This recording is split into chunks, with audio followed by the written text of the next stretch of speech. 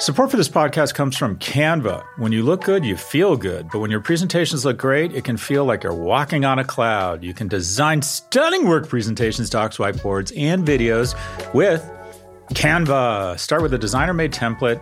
Use it as a springboard for your design. Add images, graphics, charts, and more from Canva's massive media library. Start designing today at canva.com. Designed for work.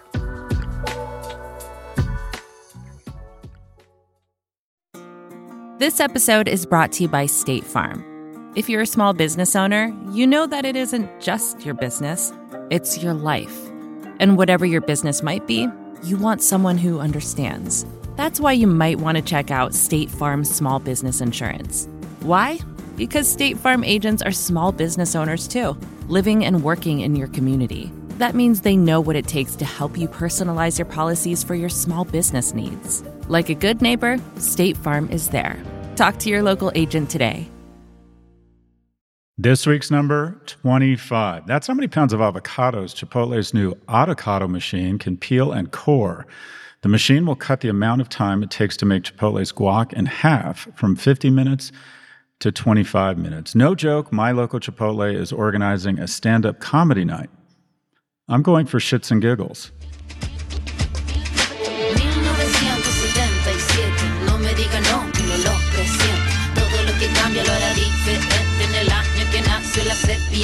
Welcome to Prof G Markets. Today, we're discussing Carvana and corporate governance and Microsoft's latest AI announcements. Here with the news is Prof G media analyst Ed Elson. Ed, what is the good word? I'm excited for my vacation, Scott. T-minus 4 days now. Another vacation? First Where are one, you going? man. What? Jesus, how much vacation?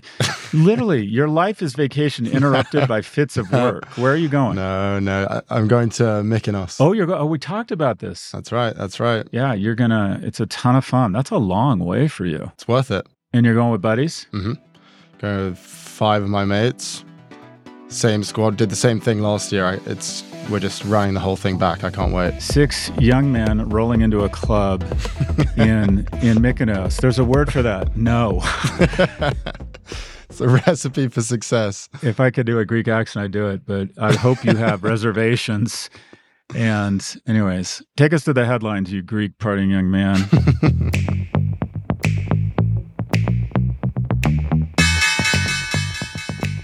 Senators Kirsten Gillibrand and Josh Hawley introduced a bipartisan bill to ban federal government officials from owning and trading individual stocks. The ban would apply to senior members of the legislative and executive branches, as well as their immediate family. A U.S. district judge ruled that cryptocurrency company Ripple did not violate securities law when it sold its XRP token on public exchanges. Cryptocurrency prices rose significantly on that news.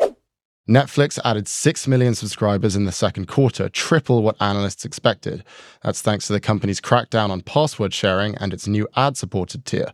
Still, revenue came in weaker than expected, and the stock fell 9%. Goldman Sachs reported that profits fell 58% year over year in the second quarter. That's its worst quarterly profit drop since 2020 at the start of the pandemic. And finally, beauty AI company Oddity made its public debut, and as predicted on our show last week, the shares got a pop. The stock rose more than 35%. That's on top of the fact that they were repriced higher before the IPO. Scott, reactions? So let's start with a bipartisan bill to ban federal government officials from owning and trading individual stocks. It is insane that this isn't already a law.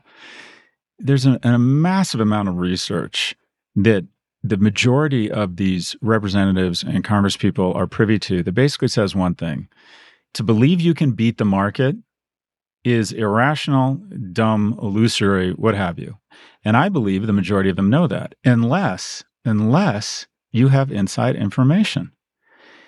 The fact that these guys go into private hearings, national security hearings with defense contractors, and these people get to decide the budgets, right, of a $700 billion, this is just one sector, in military spending. And they know before anybody who's having their spending increased, who's getting spending cut. If Northrop's about to get a contract for 4 more Trident-class submarines, which will take revenues up $30 billion, and then they can go trade on those stocks. And there's some guidelines right now saying if you do it, it's bad, no, but they pay a small fee. And what do you know? The Speaker of the House, or former Speaker of the House, Nancy Pelosi, her and her husband, have just a remarkable track record of picking stocks. And this is not only just incredibly wrong, it attacks people's belief and faith in the markets. And our robust markets, where there is a decent association with rule of fair play, are the result that American companies can raise more capital than companies in other countries. It's the reason why Americans who, when they retire, hopefully have some financial security, because our markets tend to go up and to the right. And when we let our elected representatives who have access to insider information trade stocks, it's just, it literally cements the notion that they are doing something the rest of us can't do. And any representative who fights this legislation is saying, I want to continue to trade on insider information, because it shouldn't matter that they only get to invest in mutual funds. It shouldn't matter unless they believe they can beat the market, which means one of two things. They're stupid, or they acknowledge they have access to insider information. So this is overdue. What's the difference here, really, if, say, you're a big executive at a big bank, a big investment bank, you're overseeing massive M&A transactions, you have, maybe not better insider information to the senators, but I'm sure some of these executives do have more consequential insider information. But they're allowed to trade stocks, and the way that we regulate that is that we just keep track of their stock picks, and we prosecute when there's evidence that they're engaging in insider trading. So why not use that same approach for senators? So, Ed, I think your premise is flawed, and that is, having worked at Morgan Stanley and now working a lot with Goldman Sachs and different investment banks, very few of them are ever allowed to trade stocks. Mm-hmm. David Solomon and Jamie Dimon do not trade stocks, Ed. Yep. Just for that reason. They know it. They're contaminated. The moment when I'm on a call with someone on board, if they say you're about to get inside information, it means you are no longer allowed to trade in those stocks. Okay. One of my stallmates at Morgan Stanley went to prison for insider trading. He was feeding information to his cousin in Singapore, and this is the late 80s. So I'd be shocked anywhere if you sign up to be an analyst in the M&A group of an investment bank that you are ever allowed to buy and sell a stock. You can go into blind trust, you can go into ETFs. So right now, there are fewer restrictions on elected representatives who have access to more insider information than anyone in investment banks. If you're working on a deal, the fastest blue line path to prison would be to trade on insider information. And that's true of the law firms, that's true of the PR firms helping them with comms. You get a talking to saying you are now privy to material non-public information, and you can go to jail if you trade on this information. This is overdue, and anyone who raises their hand and tries to get in the way of this is saying, no, I like insider trading, and I want to keep doing it. Let's talk about the U.S. District Judge that ruled a cryptocurrency company, Ripple, did not violate securities law. And I think we've seen Ripple just rip up. Yep. I know that Coinbase, I think, has doubled in the last couple of months. And Jason Stavers, our editor-in-chief, reminded us that it almost means nothing. And it's really interesting because we have a tendency, whenever we hear a judge has ruled, that's the headline, that's the news alert from CNN. And what Jason reminded us was a district judge ruling means almost nothing. And that this could just as easily be overturned as it was ruled. So it's a signal, but it's a faint signal. And you and I were talking about this, saying that everyone has seen this as some sort of unlock or liberation of crypto, and you had a different view. What are your thoughts around this? Well, the reason that they shouldn't be celebrating is because if you look at the ruling just doesn't make any sense. Basically, according to the judge, half of those XRP tokens that were sold were securities, and the other half weren't. And the ones that weren't securities are apparently the ones that were sold to retail investors on crypto exchanges. And strangely, the ones that were securities, i.e. the ones that should have securities regulations and disclosures, are the ones that were sold to institutional investors, i.e. the people who need regulations the least. So it just doesn't make any sense. I mean, they're basically saying, okay, you're an experienced investor, you're a VC, we're going to give you the protections that you need so that you can validate, yes, this is a security. But if you're just some kid who heard about the XRP token on, say, Reddit, then it's not a security.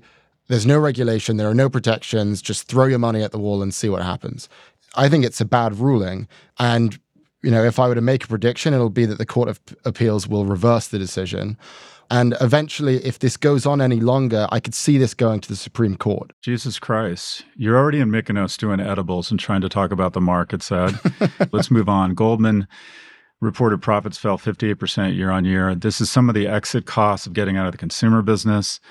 Their trading volume is down.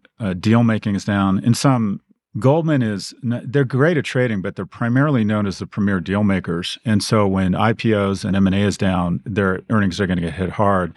They took a very conservative accounting approach and threw a lot of losses at this quarter to try and get it all out. And that appears to have worked. I think the stock's actually up today. I mean, there's some things here management has to take responsibility for, specifically what looks like an expensive foray into the consumer world. So that's the bad news. The good news is they're smart enough to get out. The other stuff that is really sort of outside of their control is just what is a cyclical decline in deal making where they get a lot of fees. In terms of AI company Oddity, we made this prediction and it was an easy prediction. And I want to be clear, I bought stock in the IPO yesterday. There's very few companies in the chute who are growing 30, 40, 60% a year and also profitable. It feels like it's a great company and there aren't that many lined up. And because there's a lag between when you decide to go public and getting public, a lot of this is not their fault in the sense that there's just so much appetite and money on the sidelines ready for a good company, and there just aren't that many queued up on stage, if you will. Are you viewing that as sort of a momentum trade or a long-term investment? Because a lot of what you said around the combination of beauty and technology and they're leveraging AI, and it's one of the first big consumer IPOs, that sounds sort of momentum based.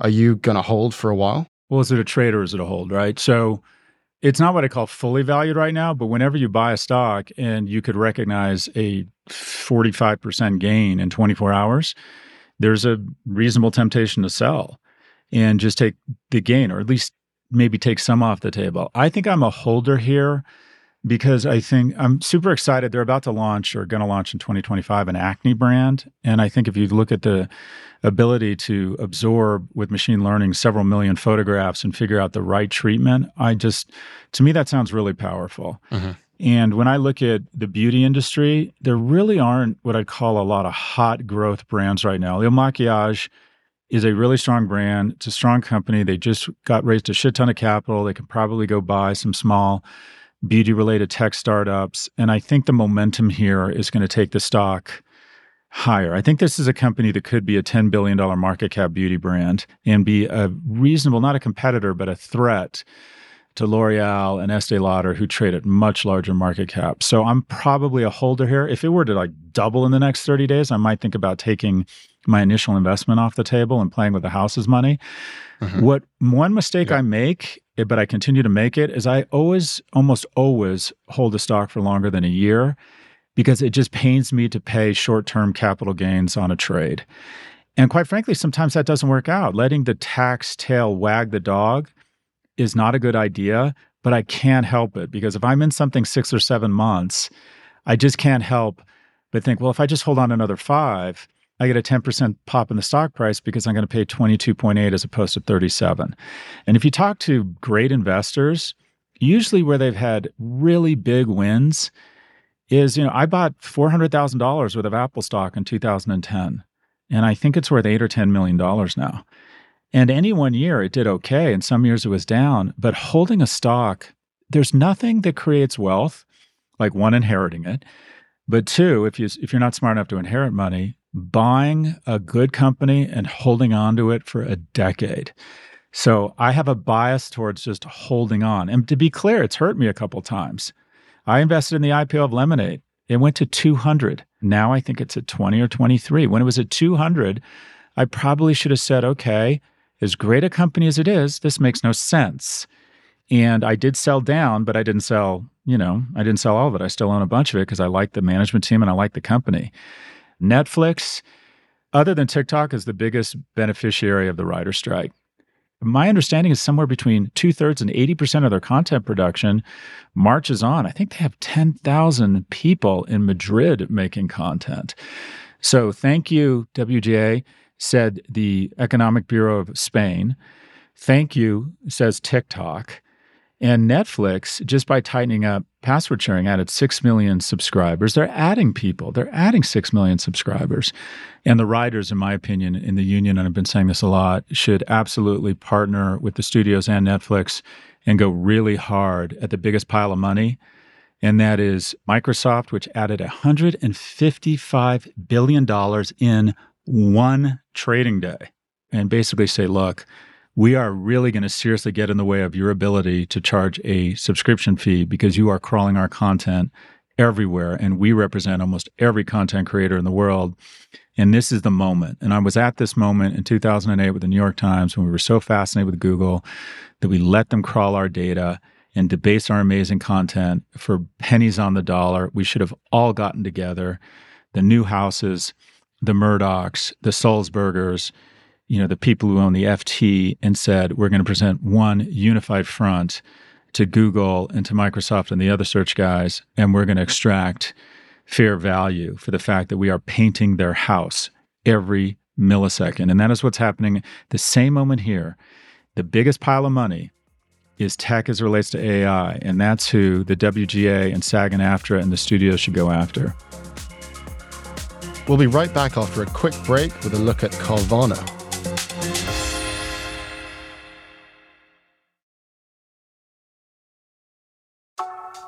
When your work presentations and docs look good, you look good. You can design stunning work presentations, docs, whiteboards, and videos with Canva. You can start with a designer-made template, then use that as a springboard for your design. Add images, graphics, charts, and more from Canva's massive media library. Or get a huge head start with AI-powered Canva presentations and docs. Just describe what you want with a few words, and Canva will generate amazing slides and text in seconds. It's AI that anybody can use, no matter what department you work in or whatever work task you need to get done. Look, we all need to visually communicate at work. Canva makes it easy to get your point across while looking professional. And at the end of it all, that stunning Canva presentation is going to make you look good, wow any audience, and finish your work faster. Start designing today at canva.com. Design for work.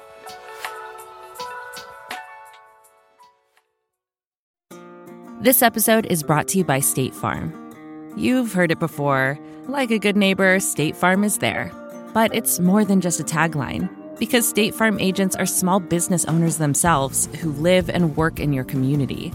And if you're in the market for small business insurance, who better to work with than an agent who understands what it takes? State Farm agents can help you create a personalized insurance plan that fits your small business needs and budget. Talk to your local State Farm agent today about small business insurance. Like a good neighbor, State Farm is there. We're back with Prof G Markets. Shares in the troubled used car retailer Carvana soared after the company said it had reached a deal to restructure its debt. The agreement will eliminate 83% of Carvana's 2025 and 2027 unsecured note maturities, and it will reduce its total debt by more than $1.2 billion. Shares rose 43% on the announcement. Carvana also made headlines during the pandemic as its stock more than quintupled. 2022, however, was a disaster year. Inflation and rising interest rates suppressed demand for used cars, and the stock shed all of its gains, down 98% from its peak. The company was also hit with several lawsuits. One came from a couple of shareholders who alleged that the Garcia family, which controls the company, had engaged in a pump and dump scheme. That suit claims the family inflated sales numbers and quietly sold the stock. But the debt restructuring is promising to investors. So is their latest earnings report, which beat estimates with a $105 million net loss. The company is also issuing $350 million in new stock. And year to date, Carvana is up, get this, 1,000%.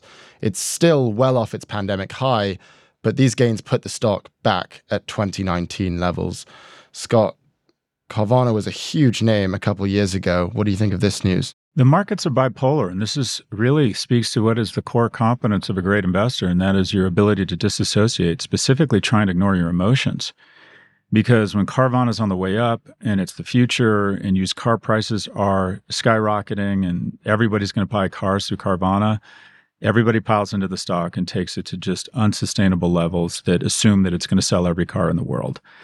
And then they have some governance problems, and governance matters. One of the reasons that our stocks in our markets trade at a higher multiple is that we do have greater regulatory scrutiny, and generally speaking, we have better governance. Most boards take their role very seriously. And this transaction with his dad, it just really stank. You just heard about it and you thought, okay, another reason not to like this company. And investors will ignore poor corporate governance when the stock's skyrocketing. They're like, whatever, I'll ignore it. All right. If you get straight A's, I don't mind that you're vaping on weekends with your friends. When you start getting B's and C's, I'm going to start paying attention to the fact that your clothes smell like nicotine. Anyways, God, that was a good analogy. I'm proud of that. I just made that up. And everything when you look at a company or investment has to be set against valuation. At some point, almost any stock is overvalued. NVIDIA is an amazing company in the hottest sector in the world. And guess what? Its current valuation indicates or assumes that it's going to sell every semiconductor and every GPU in the world. So it's probably overvalued. At the same time, when Carvana was trading at cash, they do sell cars. They are an important company, and they took down costs. They reduced costs. Their revenues were up 24% year on year, but their cost of sales decreased 29%. Their SG&A declined 37%. So in sum, they've cut costs faster than the revenue declines, which adds up to a decline in loss. And the loss did narrow from $438 million to $105. So the market looks at this company and says it's a big player. They're making hard decisions that are moving them towards profitability, and it had been overpunished. When in March of 2021, when it hit its peak, its enterprise value to sales was 4.8. Now it's 1.1. And by the way, that EV to sales ratio is about the same for Ford and GM, who are in the ugly business of manufacturing. It's actually cheaper than CarMax right now. So the tick up is really the notion that, okay, at some point, every company, no matter how much you love it, is a sell. And again, with almost every company, at some point, it's a buy unless it's going to zero. And Carvana does feel like it has enterprise value there. Yeah, I mean, so you bring up this idea of corporate governance and just some history on Carvana. So Carvana was spun out of another used car company called DriveTime. And it turns out that DriveTime is run by the founder of Carvana's dad, this guy named Ernie Garcia.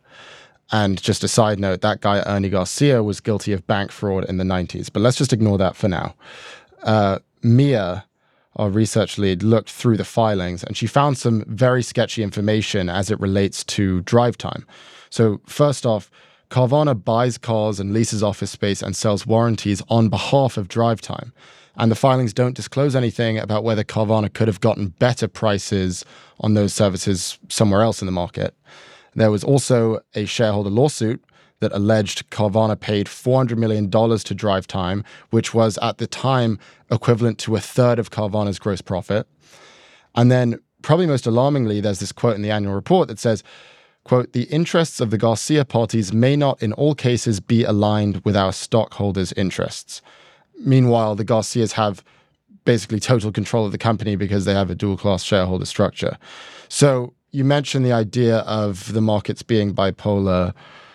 Is there a line in terms of sketchiness, bad fiduciary obligations, just the fact that they have this strange parental relationship, literally a parental relationship with DriveTime?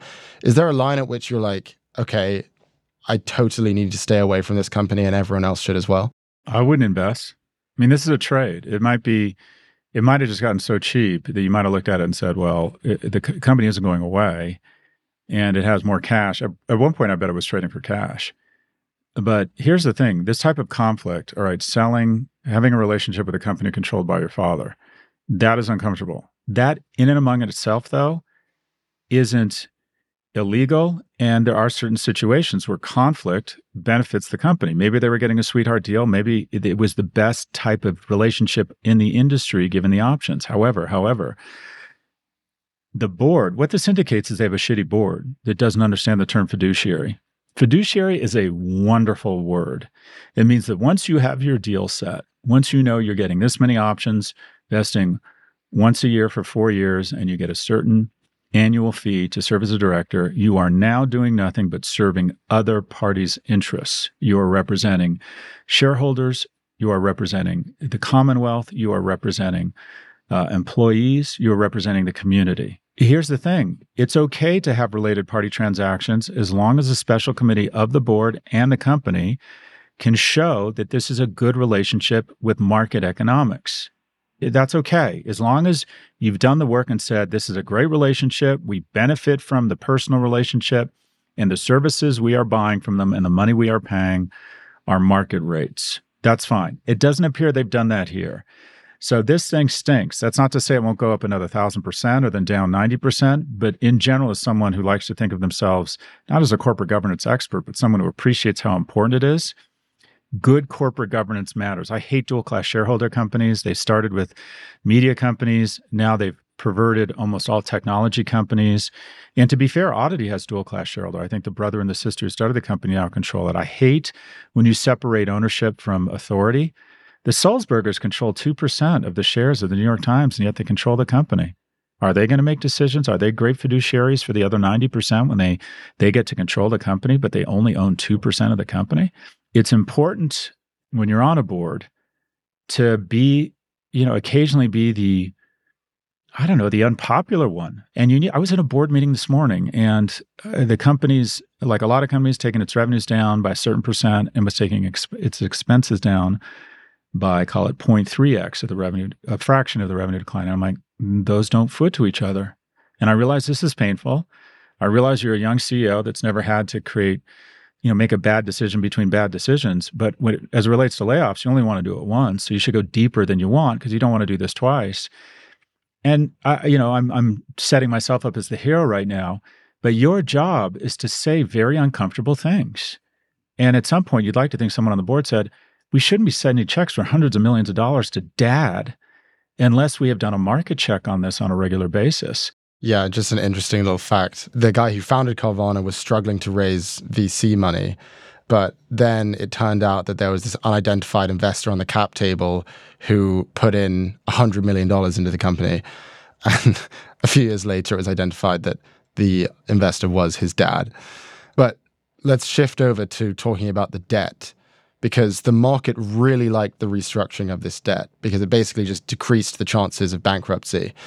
But the thing that I'm thinking is, it's not as if it's eliminated the debt. It's just repackaging the debt in the form of higher interest rate payments at a later date, which basically means that Carvana has a few years to figure out a viable business model. But it still has to figure it out. And then you look at the business, and used car prices are down 14% in 2022. It's expected to fall another 4% this year. My question is something like this really all that good news for Carvana? Have you ever been involved or tangentially involved with a debt restructuring deal like this? And what's so great about it? Well, restructuring is not only sometimes reducing the debt in exchange for equity, but what it does is it gives the company, it takes the gun away from their head. It uncocks the gun. Because if you look at a company like Discovery, Warner Brothers, it has too much debt. But the maturities are way out. So they sort of have 2 or 3 years to figure it out, to either sell stuff or cut expenses, whatever it might be, or improve, profits. So it does matter. Them, taking the wolf at the door and chasing the wolf away for a few years. I mean, the wolf will be back, to your point, and it might be, meaner and angrier and hungrier, but it's going to go away for a couple of years. So restructuring and removing the imminent threat of some sort of blowing a covenant or something like that, or missing a debt payment, is a good thing. So I can see why the stock is rallied there. But I mean, just going back to corporate governance, Carvana touts its adjusted EBITDA metric. Whenever you hear the term adjusted EBITDA, watch out. Watch out, because they're going to adjust it in weird ways. They're going to do a bunch of Houdini and jazz hands that make the numbers basically bullshit. Like, I remember my favorite was a community adjusted EBITDA at WeWork, where they took the cost of the real estate they were renting to then lease out desks, and they subtracted that from costs. I mean, it's like, profits before everything. I mean, they might as well just it was just so ridiculous. That's when we hit peak craziness. So whenever I hear the terms adjusted EBITDA, I get very, very queasy. And the governance and the reporting requirements in the United States have real benefits. The forward PE of U.S. stocks right now trade at about 20, or their average is 20. In Japan, it's 14. In emerging markets, it's 12. In Europe, it's 12, because people trust that the market and analysts here, and quite frankly, programs like this one will say, okay, adjusted EBITDA is bullshit. We'll be right back after the break with a look at Microsoft.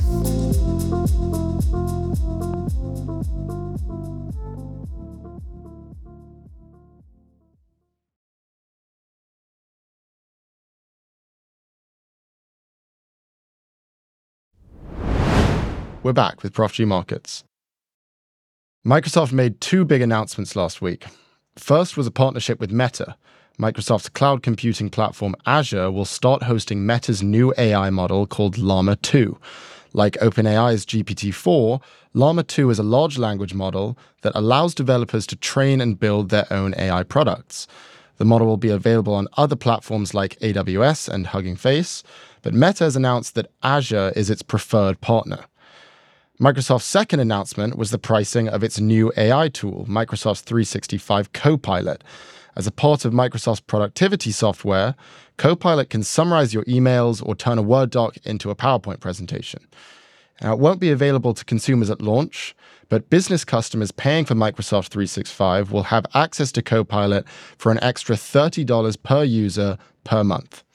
After that announcement, Microsoft rose 4%, reaching an all-time high and adding $154 billion in market value in just one day. Scott, your thoughts? Satya Nadella is arguably the most successful venture capitalist in history. They made, what was it, a $1 billion investment and then a $10 billion. Greatest VC investment arguably in history, maybe with the exception of Jack Ma investing, I think it was $50 million at Alibaba, and it turned out being 20 or 30 billion. Anyway, what I would say is that, and this circles back to the writer strike, Fran Drescher should be picketing outside of Redmond, Washington, not outside of Netflix or Paramount Studios. You got to get to the biggest pile of money. All the money being made here, where does AI get, what is the coal? What is the grist that goes into these LLMs? Other people's content. The WGA, the SGA, SAG-AFTRA, and all the studios should have their own technologists right now finding the millions and billions of instances where this LLM, where this generative AI tool clearly was informed by the content and creativity of their members and their product. And I would hire the biggest, scariest lawyers in the world. I would start giving money to every politician and say, you have big tech eating our lunch, taking our lunch, borrowing our watch, and then telling us what time it is. And they need to stop. And I would be filing suits, and I would then come to some sort of accommodation with the deepest pocket in the world, and that is technology, and say, if you want to continue to crawl our content to inform your LLMs, which you are doing millions, if not billions of times a day, we have to come to some sort of agreement where if you can increase the value of your company by $154 billion in a day, we, the studios and the creators and the actors and the makeup artists and the gaffers and the writers get to share in that. Because for Microsoft, Meta, OpenAI to give up a tiny portion of the incremental revenues and value they're going to create is much greater than, quite frankly, taking it hard to Bob Iger and David Zaslav. They're riper or more popular targets because it's easier to understand. But if they want to be effective versus right, and that's something I've struggled with my whole life, okay, they're right to complain about these studio heads making too much money. But okay, the top 10 actors make too much money too. And by far, if you get a tiny slice of the value that tech is going to create off of your sweat and your creativity, you are going to end up in a much better place than if you're able to extract a pound of flesh from the studios. You're in this together. You have picked the wrong enemy. It feels like the path that you're going down is sort of the data property rights path. And, there have been a lot of legislative proposals in the past. The first one that comes to mind is the data dividend, which is the notion that tech companies use our data to train their models and to train their algorithms. And that's, quote unquote, our sweat that they're profiting off of. And therefore, we should get a slice of it as just general content creators. Would you take it that far? Do you think that that's where we're headed? Well, the model here is in Australia. The Australian government said Facebook is where people are getting their news, but the people actually collecting the news and spending money on it and risking their lives sometimes to collect this news aren't getting compensated. So they passed a law and said, okay, Meta, you've got to give a portion of your revenues generated in Australia back to journalists. And they huffed and puffed and threatened to leave Australia. Same thing's kind of going on in Canada right now. And they ended up paying them $150 million a year. And this is good for business. It's good for society because we need more journalists. And I think something similar should happen here. I don't know if it should be regulation. I'd like to think we can accomplish a private market solution through the right to assemble and the right to organize, which unions have. But, I mean, there's this giant sucking sound of relevance and capital from Hollywood to the Valley right now. Let me run the union. Look for the union dog label. I'm ready. Right after you dragged them in a blog post. All I want is a guest appearance on The Real Housewives. I want to be the pervy neighbor. The long play. The pervy neighbor. God, that guy creeps me out. Oh, yeah, that's Professor G. It could happen. So let's talk about Llama 2, which is Facebook's AI model. It's basically a competitor to GPT-4. And the thing that we were finding interesting is the fact that Microsoft is a huge investor in OpenAI, which creates GPT-4. And yet here they are entering a partnership to promote a product that's ultimately going to compete with one of their main investments. Why are they doing that? I think Microsoft sees Meta as the swing vote. And that is, I think they see their enemy is Alphabet, and that Meta, with all of their power and consumer engagement with 3 billion people, has probably said, my guess is, so they partnered on the headset or the metaverse.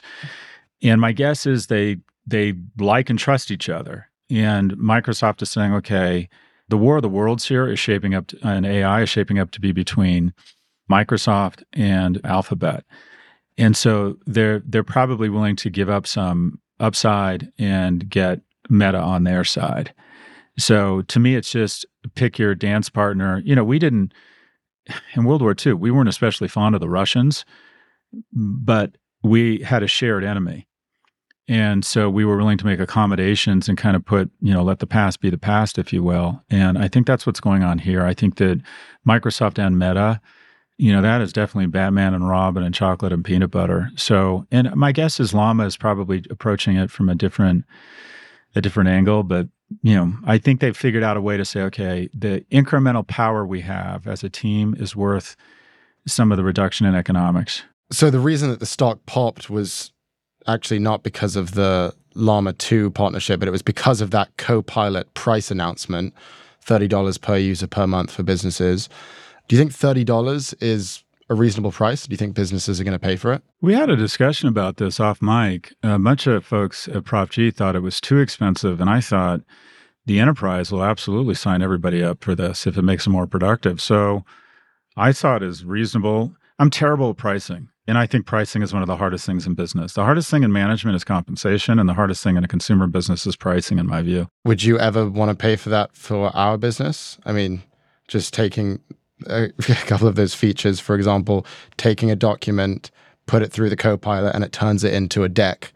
Is that something you'd be interested for us? It's a productivity tool I'd be willing to invest in, but first I would ask that people not spend all their fucking time in Mykonos, Ed. Oh, that was good.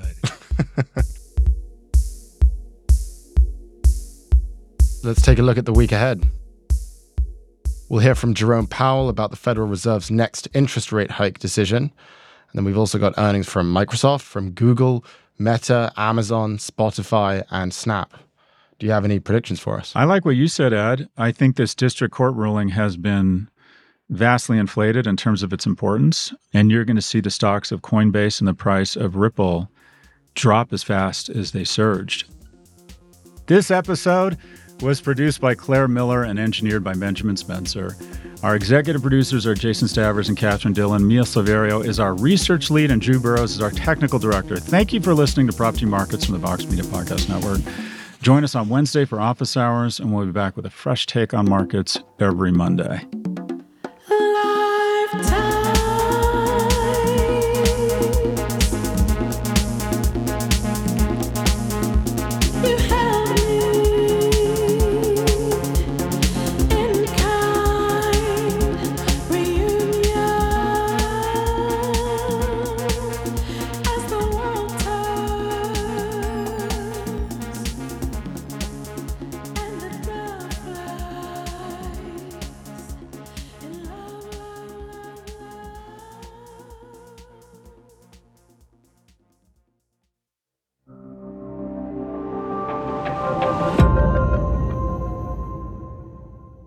more importantly, I mean, this is really important. Do you need a couple pickup lines from Mykonos? Yeah. All right. Okay. No problem. I will, because I want to help you out. Okay. So you see a lovely lady. You should go up and you say the following. Do you believe in love at first sight, or should I walk by again? Boom! And if that doesn't work, the number 2, the plan B. I don't think it'll work. Okay. Let's go to plan B. Plan B. How about breakfast? Should I call you or nudge you? Hello, ladies. Hello. I'm going to film that. I'm going to do that and film it on tape. That would be and funny. see what You happens. should absolutely do that. Thanks to Canva for their support. You're busy, there's no denying that, and we all wish for just a little more time in the day. So why not let Canva help you get your work done faster and more efficiently? You can get started with their AI-powered presentations. Just describe what you want with a few words, and Canva will generate amazing slides in seconds. It's AI that anybody can use, no matter what department you work in or whatever task you need to get done. Finish your deck faster. Start designing today at canva.com. Designed for work.